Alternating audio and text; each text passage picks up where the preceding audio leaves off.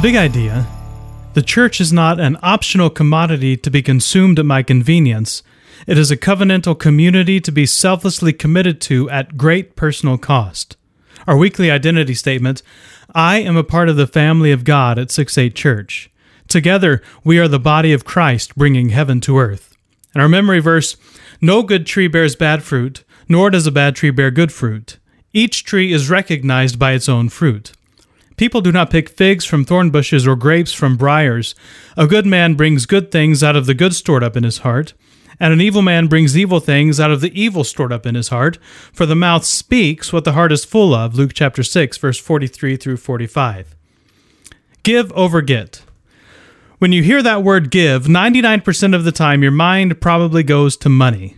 But give over get isn't about money. It affects our view of money, but it's not about money.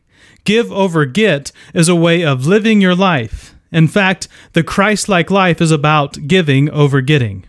One quick word of caution: while my emphasis will be on giving over getting, we also need to be able to receive. But I think you'll discover that receiving isn't the same thing as getting. Jesus' life mission was about serving. Matthew chapter 20, verse 25 through 28. Jesus called them together and said, "You know that the rulers of the Gentiles lord it over them, and their high officials exercise authority over them. Not so with you. Instead, whoever wants to become great among you must be your servant, and whoever wants to be first must be your slave. Just as the Son of Man did not come to be served, but to serve, and to give his life as a ransom for many." Jesus was here to serve by laying down his very life. And he was coaching his followers that they weren't to be like the higher-ups in the Roman world who held their power and authority over people to control and manipulate them. We're going to dig into this passage later this week, so let's take a look at another of Jesus' teachings. Jesus said, "Do not judge, and you will not be judged. Do not condemn, and you will not be condemned. Forgive, and you will be forgiven. Give, and it will be given to you. A good measure, pressed down, shaken together, and running over will be poured into your lap. For with the measure you use, it will be measured to you." At some point, a major paradigm shift took place in the church. Church went from being about God, worship, community, and sacrifice to being about what you get out of it. I don't know exactly when it happened, probably the day after Pentecost. Whenever it took place, the state of the church now is that it's all about me getting what I want or deserve. We choose to attend a church, leave a church, or stay at a church based on what we're getting out of that church. We have turned the community of Christ into a commodity we critically evaluate based on our consumeristic needs and tendencies. In fact, calling what we do on a Sunday a worship service is kind of ironic because for many of us it's not about serving, it's about being served. But Jesus taught and lived very differently. Jesus said, "Give, and it will be given to you." We don't start with getting, we start with giving. And the way that we give will be the way we receive.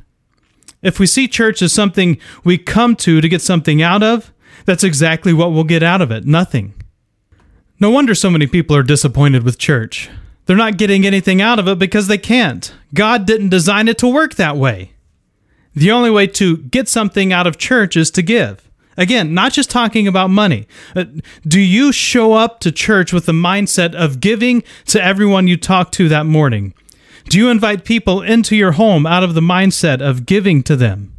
Do you give unconditional love to your brothers and sisters in Christ? How about those outside the faith? Are you giving without expectation of receipt? Do you give to your neighbor and coworker? Proverbs 11:24 through 26 says, "One person gives freely, yet gains even more. Another withholds unduly, yet comes to poverty. A generous person will prosper. Whoever refreshes others will be refreshed." People curse the one who hoards grain, but they pray God's blessing on the one who is willing to sell. This is not just something Jesus did and taught. It was a proverb hundreds of years before Jesus' ministry. This is how God's economy works. This is the operating system the world is built on. Giving freely results in receiving even more. Withholding results in poverty. Are you burnt out, exhausted, and tired? Do you feel like you don't have anything left? Well, Have you sought to refresh someone else? Or has everything been about you getting the refreshment you think you need? Maybe you're not refreshed because you're not refreshing. Acts chapter 20, verse 35, Paul says, "In everything I did, I showed you that by this kind of hard work we must help the weak, remembering the words the Lord Jesus himself said, 'It is more blessed to give than to receive.'" Jesus' own words are, "It is more blessed to give than to receive." Kind of sounds like a beatitude, doesn't it? Blessed are those who give instead of getting. Get sounds like getting my needs met. Get sounds like demanding specific programs and ministry. Get sounds like when I have a problem, I expect the church or the pastor to solve it.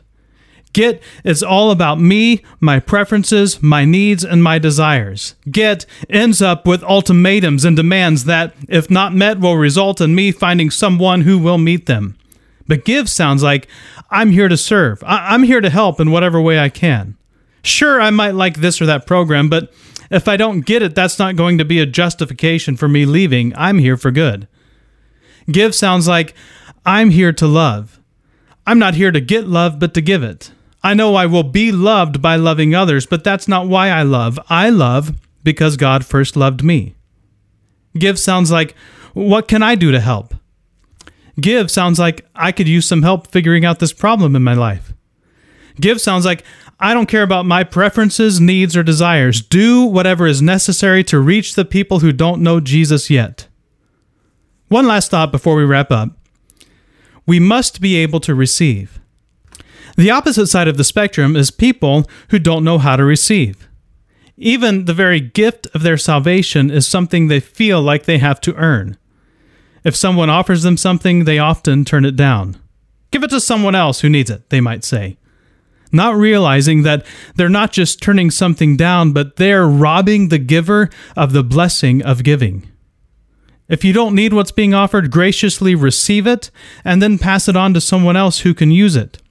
Maybe God led that person to give it to you, so you would have it to give to another person who needed to hear that someone gave it to you and you're passing it on.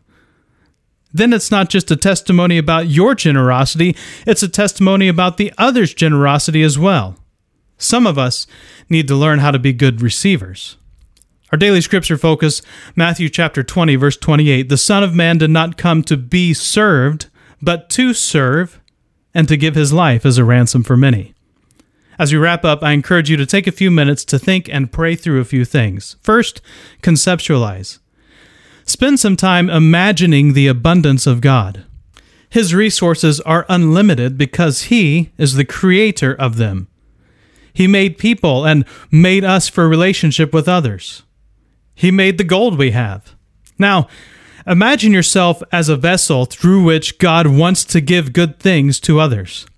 He wants to pour into your life so that out of the overflow of your life, you can bless the people around you. But now imagine that instead of passing that blessing on, you try to keep it for yourself. Then imagine that in your relationships with others, you try to accumulate more for your own vessel instead of filling up theirs. Second, reflect. Spend some time asking God to help you see if you've been a giver or a getter. Are you more driven by what you get or what you receive? Has your approach to church been one of giving or getting? Third, repent. Spend some time praying and ask God to change your mind and heart about each of these areas.